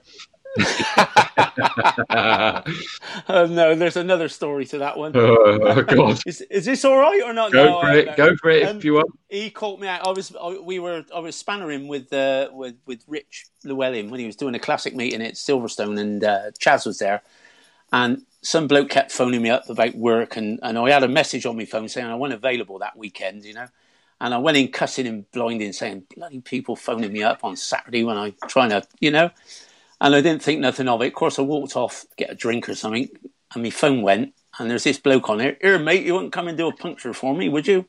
And I said, well, I can't, mate. I'm at Silverstone. Well, it ain't that far away. It's only about 100 miles. It won't take you long to get home, will it? Of course, I more or less told him to go away. Don't say that. And anyway, I come back in, cussing, and some bloke's phoning me up again. And, of course, it went on for ages, and then they started sniggering. It was only them two, wasn't it? It was phone me up. On someone else's phone, I didn't recognise the number yet. Trouble is, I could hear bikes in the background on the call. I never thought nothing about it, Ollie Allen came back again. I'm having flashbacks to, at one point, seeing Rob almost weekly with punctures. Are you still making good use of the bag of nails? Yes. Yeah. As I said, when he moved to the Isle of Man, my sales dropped on Toro sales. Definitely. Well, it sounds like you were causing them from what he said. Yeah. We're not ones to stir her out. Let's have a look. What else we got? Ben Hayward again, always a giggle at the Banksy board while waiting for noise testing. Spot on. Yeah. Neil Sutton was watching, not bike related, but I should have read this one through, I think. But Rob is a cheese connoisseur. What biscuits does he recommend to go with a nice camembert? The sweeter biscuit enhances the flavour of the cheese. Oh, Bonnie! Wow, this is more me and you, Dorsey. This is a little, this is a bit upmarket for me. This is. I'm just a cheddar man myself. I love it. I'm nervous about this one, but Emma Strawford said, "Please tell the wavy bus story." Well, yeah, I'm up there with Kianori and all that with me black. Oh, that was that one. Yeah, that was that one. Yeah. That's fine. Yeah. I was nervous when I saw that. That's the problem. Yeah. We've been so engrossed in chatting with you, Rob. Yeah. We're sort of miles behind on all of these. Yeah. Let's have a look. What I'm sort of making a point of reading these questions just to try and save myself. Because I was just going to say, while you're doing that, Emma's on your, and that picture, Emma's on your bike down at the infamous. She is, yes. The infamous, blooming. Then the cow sheds. Bike show. Oh, yeah. You love it there, Tom, oh don't my! you? Honestly, every year, I tell you what, it gets colder and colder and colder. and I don't know a lot about bikes, and I get guaranteed someone will come up to me and ask me some obscure question about your bloody bike you've got on show. and I think the best one for me this year was when the guy came over and got angry about the fact that you had Radstock Rocket written on it. Who's that? He's going, who's that? What's that about? I said, this is the famous Radstock Rocket. I've never heard of him, and I live in Radstock. Oh dear! I love the fact that he was actually genuinely angry. Yeah, it was good. Yeah, I was like, okay. We generally get cornered by not being. Yeah, we do. Generally get cornered by someone, don't we? Yeah, we do get cornered a bit. Do you remember? It's always a good start to the season for us. To get there and, but to be fair, Tom attracts them at Autosport as well, so we'll blame you. There's a whole show on that, Chris. Absolutely. There's too many stories to share. Stafford Evans says, Rob, have you ever driven one of the open wheel cars? I'm assuming he means Formula Fords around Combe. If yes, quicker or slower? The answer is sorry. The answer is slower, though, isn't it? They are slower from what you were doing last time, wasn't it? The only cars I've driven around are the course cars, and I had a bit of an experience actually in that Honda. Was it a Honda Prelude estate? We used to have a estate with all the fire stuff in. I went tearing in the quarry. We went out to deal with an incident out on the track, and I went, "Don't drive a car with leathers, with knee sliders." All right, this is where it all comes from, because I went into quarry and I went into tower, and I went round there way too fast with the thing screeching, and the reason was I couldn't get my foot off the throttle because my knee slider got stuck under the steering wheel. It was an automatic, but it probably looked good from the sidelines. I was frightened to death in the thing, and it was all right till all the fire equipment just moved to one side. Went to the outside. But I've worked it out because there is, like they say to some people, to sort of like they allegedly put bricks on their right foot to stop them from lifting from the throttle. No, you just need bike leathers with the knee. You need a knee slider stuck under the steering wheel. Yeah, that works a treat. It does. That's brilliant. Sean Winner said he's been saying he's given up for 20 years. So you ain't. Yeah. I've had a lot of comebacks. Yeah, I generally give up when I get fed up and get skint or something. I know I ain't racing anymore, and then a couple of weeks later, it's all back to normal. Hence, Warbridge has said, if you're not crashing, you're not trying hard enough. That's good. No, that's very true. That's very true. That is, like I said earlier on, if you don't crash now and again, you ain't trying hard enough. Yeah, run out of talent. This one, but that's right. I'm going to put it up anyway. Liam McCarter said, "Is there a famous racer at Combe called Johnny Tickler that robbed?" Oh no, I have got a story here. Is that It's all right. It was about 3 years ago, I think, 2 or 3 years ago at the race meeting, and I went into the toilet block to have a wash and what have you, and next thing there's this bloke chatting to me the side, and he's completely naked, and how do I put it? He's quite well endowed, and that thing was shaking about, and I dropped my soap and I just packed my bag and just walked out. And I called him Johnny Tickler. That's how it all came about, really. You'd be able to tell. I think he kept doing it, and he got reported to the security. I think, but that was a bit. Moving on. Sort of moving on. Yeah, moving on. Moving on. When I opened my eyes, it was moving a bit on. Scary, moving Yeah. Equally nervous.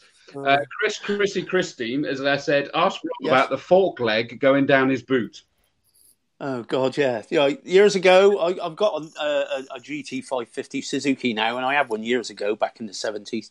And I was working in the garage one day with it blocked up on the stand with the front wheel out, and it rolled forward off the stand, and the fork leg went through my jeans and straight down the inside of my boot, and I was pinned to the floor. Yo. And I had to wait for my mother to come over to say my dinner was ready so she could give me a hand to lift it out of my boot. Oh. So I was stuck there for about an hour. Yeah. Wow, that's not good. Let me just read ahead. There we go. Sean Wynn. Rob, can you remember when I won a national race on the grass? You came over. There we are. A massive well done. Wow. Yes, that was the one I was on about. Yeah, he went across the line on the grass. That's mad. Yeah, it's mint. Well, yeah, that was. He still remembers it as well. And hence he's made a lovely comment, although we don't agree with it because he's misspelt Coombe, but Coombe should name a corner after Rob Jones. Well, maybe Coombe can. I mean, it's a parallel universe. But, I fell off a few at Coombe, actually, but still. Yes, Chris Oliver's complaining, saying that you're giving away all the secrets. And Tim Perry, one of the marshals, saying, wow, nice to hear the tricks of the trade on two wheels from the man himself. So that's nice to hear as well. Martin Bennett has asked, Rob, best lap of Coombe, and a follow-up to that was, which bike is the most fun to ride? Right. First of all, I think one of the bikes that stand out that I rode, I wouldn't say I did a fast lap on it because it was only in a parade, but I actually rode a 500 Grand Prix bike in a parade, which was an ex-Wayne Gardner, courtesy of Andy Caddock. Andy Caddock was one of the first, Andy Caddock, Tom, don't you? He was he was the first person to stick me on a sponsored bike. I raced his Ducati 748R. In one of those superbike races, funny enough, in 2006, I think it was. But he let me ride his 500 Grand Prix bike in the parade. Wow. So there aren't many people say they've rode one of those, and that's a big highlight of my of riding, is getting the chance to ride one of those. My best lap, actually, my first fastest lap I did at Castle Coombe was on a Ducati, and that was on that 748R, and I only bettered it on Richard Llewellyn's 749R a few years later, and that was just about a 117 flat. I know everyone's going to start laughing when they hear this, but that was a few years ago, and that was a 117 flat, I think. And I've always loved racing Ducatis. There's something about racing Ducatis that is, I just seem to be suited to them for some reason. I got, and I'm going to put this up, and I'm quickly running to the toilet, by the way, but Adam Honeybone has said, a conversation he had when he was at Coombe, you said McGuinness was hitting 186 before breaking for Quarry. Yeah, apparently so. They reckon it's 160 plus through Folly. So, yeah, probably as he's going up over into Avon Royce, that's got to be 180 mile an hour. Got to be. Yeah, I think the rest of that is probably he's asking about the cars, and I don't know, get anywhere near that. You wouldn't get anywhere near that. The thing with the bikes, Tom, is the power to weight ratio. Yeah. You've got a 1,000cc race bike, 210 horsepower, weighs no more than 200 kilos, mate. That's a serious power to weight. Yeah. Yeah, I guess it's a lot easier and quicker to turn as well, isn't it? Yeah, it's the acceleration as well. It's phenomenal acceleration, which obviously a car, you've got all the weight of the car, haven't you? The power to weight ratio is different, isn't it? Yeah, without a doubt. Without a doubt. Yeah. There's a load more questions I'm sure Chris will come back to Rob. Yeah. But I mean, what are you doing to fill in the time? Are you missing the bikes? Are you guys all keeping in contact with each other? We are, yes. I mean, as you know, I think one of the strengths of our track days, Tom, is the fact that we've got a good team of instructors. Yeah. Everyone gets on, which is a bonus, and we also work really well with the circuit staff.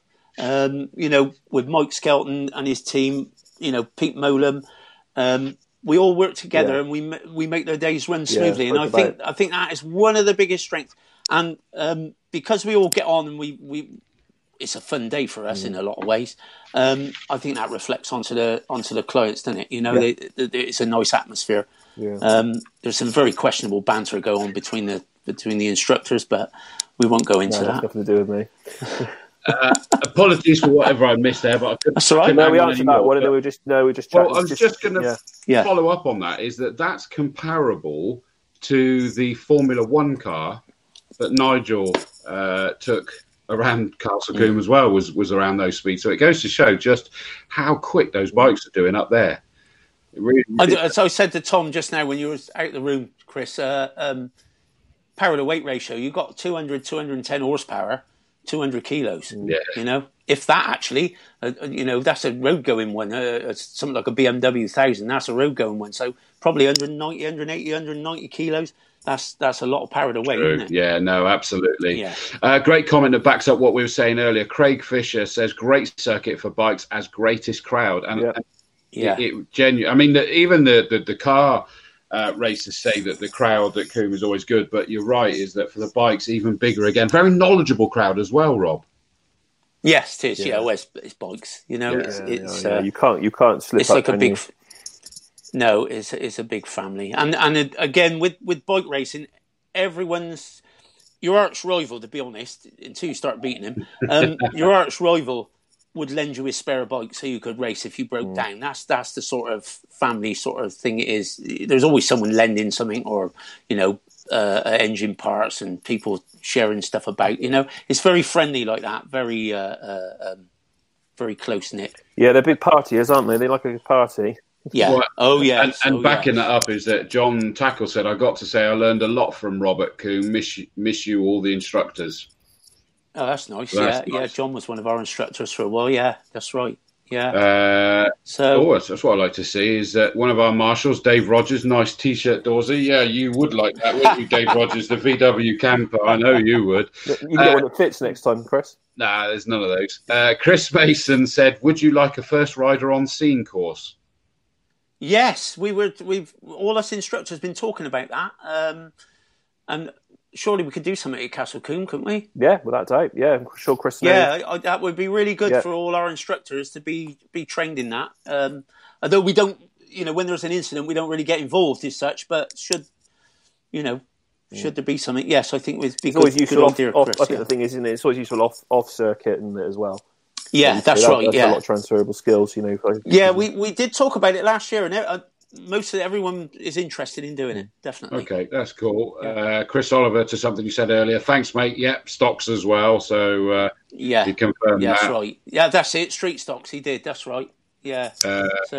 He did really well for his first season, mate. Only you couldn't, There's been like a few sort of like jibes about your starts, but it's nice to see that Nick Lovelace says they were how people dream of starts, Chris Oliver. So there you go. He's backed you up.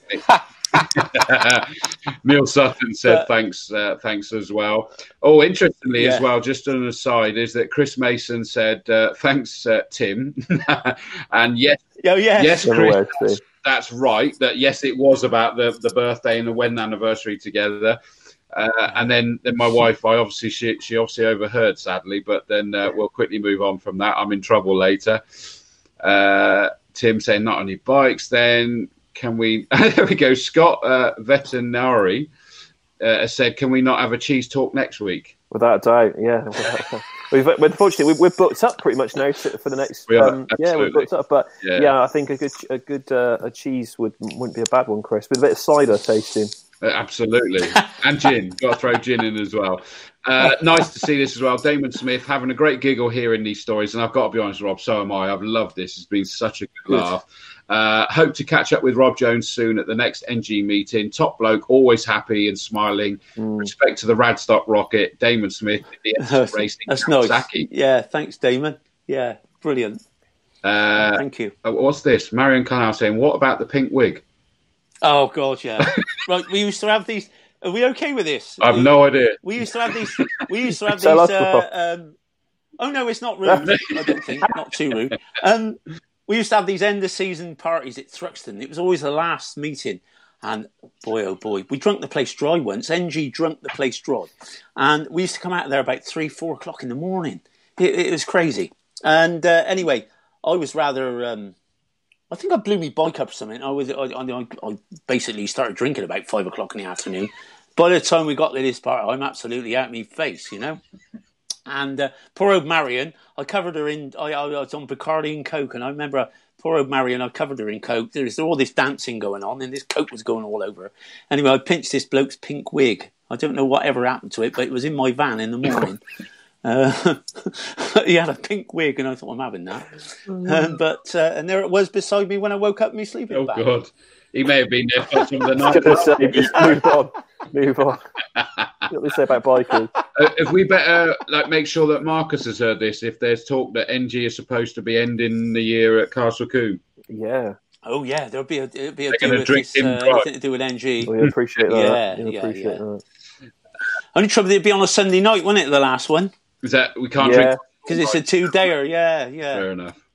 So I don't know, but yeah, brilliant. Stephen Gold says, "Top man, Rob. Top storyteller too." Yes. I'd agree. Great. Good old Steve, our paramedic and instructor. And how I met Steve was when he scraped me up off the floor at Camp Corner. Was it? Right. On the track day, many. Well, he has also said, I think the medical team on bike track days is ace, and it sounds like it. Yeah. Dan Perkins, best weekend of the year for me. Great racing, great circuit, love it. So I think we can all say thank you for that, can't we, from the circuit? Yeah, we can. Side. Yeah. So thanks, Dan. Appreciate that. Someone's got to get their eyes sorted out because John Dyer said, "Hi, Rob, you're looking good, mate." He's after something. He's after a tyre being fitted. Yeah. Do you know what I love? As long as it's not a vest. I absolutely adore this one from Ollie Allen. He says, when a story starts with, "Am I allowed to tell this one?" you know it's going to be good. I'd agree. Tom, we're going to have to sit in a darkened room after this one because how many times have you been nervous at that start? Oh, I don't think Facebook senses. Is there a sensor on? I don't know. No. I don't know. Is it? No, we just have the whole cast. You, Chris. Page dragged down. That's it. Perhaps we need to get together offline sometime. I've got loads of stories I could tell you. I could write a book. A night with Rob James, I think, in the cafe, in Cafe Bar H. Okay, sell tickets. I was about to end there, but Richard Llewellyn's jumped back in again. Don't mention Val's eyelashes. I'm sorry. I'm suspecting that one can't be called. Yeah.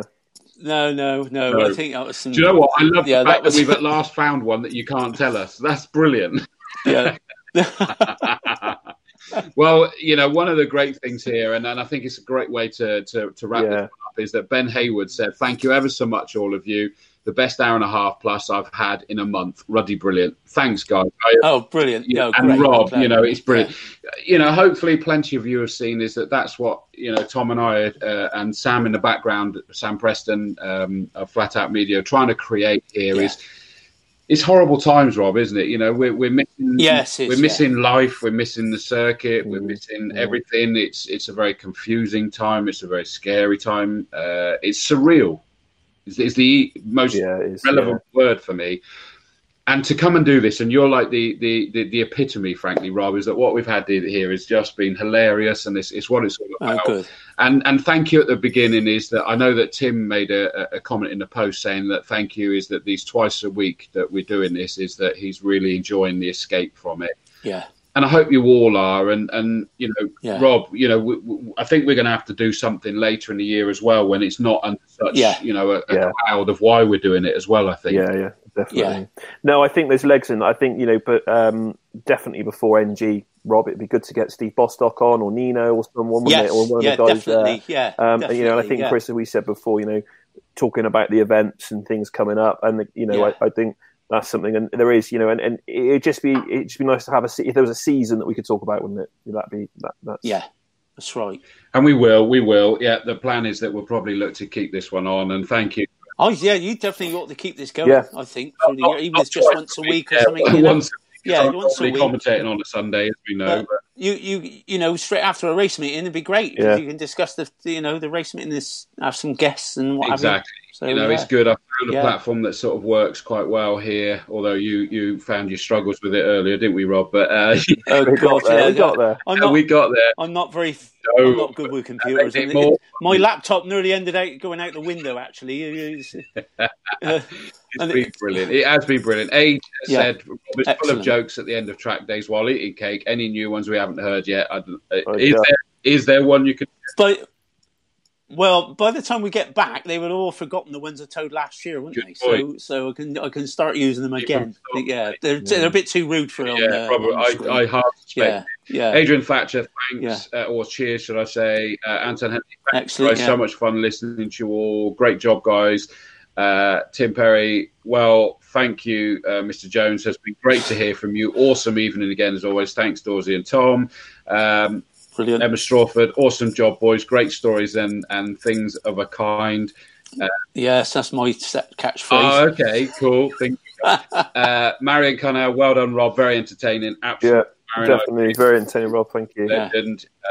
Thanks for your time from Damon Smith as well. And Chris Oliver, thank you all. Great way to bring it to a close. Rob, sir. Yes, yeah, brilliant. Thank you. Yeah, thanks for having me, mate. Yeah, we've gone over time, actually, haven't we? Well, So, if we've got stuff to talk about, we keep nigging, exactly. mate. Because the beauty that you'll find is people will come and watch, they may have watched a chunk of it live, but it's all available recorded afterwards, and they'll jump back and they'll pick up where they left off, and they'll watch whatever they want. And it's lovely, and it just brings us family back together again, doesn't it? Yeah, brilliant, yes. Which is why lovely that Chris Mason says we'll all be back together soon. Please stay safe. Well done, Rob, and all. And exactly right. Rob, thank you, my friend. It's been a pleasure. And thank you. Yeah, we've great. My pleasure. More time that we need to spend together. I think you're brilliant. Yeah. Okay, mate. We got to get you both out on bikes. You've got He's to experience up, what Chris. it's like. I can't hear him. I can't hear him. Right. Stay safe. Cheers, Rob. Cheers, Chris. Cheers, Tim. Sorry, Tom. Never wear thin, that is it. Rob, cheers. Yeah, brilliant. Stay safe. Cheers. Thank you. Cheers, mate. Thanks. Cheers. So, wow. Absolutely fantastic, that, Tom. How much trouble you in? Oh, loads, mate, loads.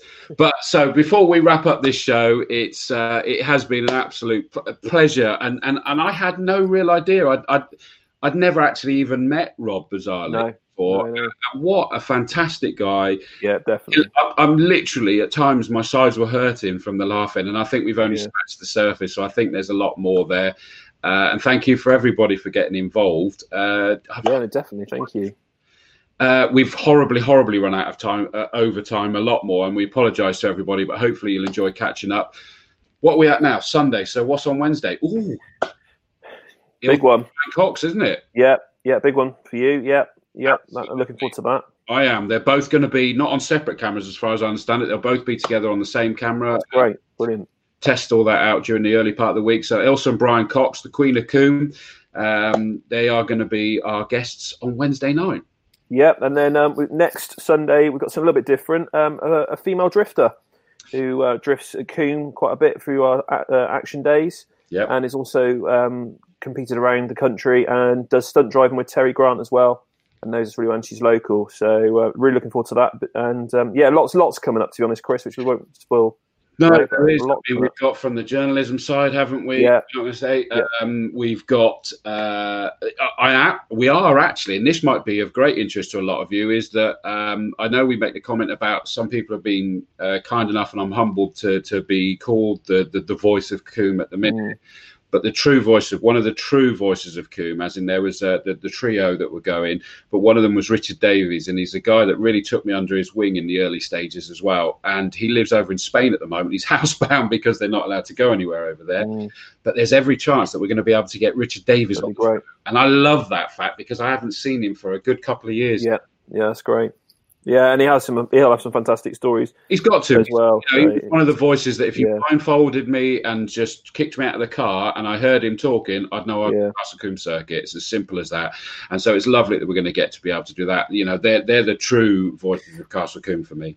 Yep, no, definitely. There's a lot going on. Chris, I'm going to let you get on because I say you're probably like me and get in trouble as well. And stay safe, everyone. Make sure you tune in on Wednesday. I'm going to hand over the gauntlet to Chris. And really looking forward to that. All the best, guys. Stay safe. Stay safe. Take care. Cheers, Tom.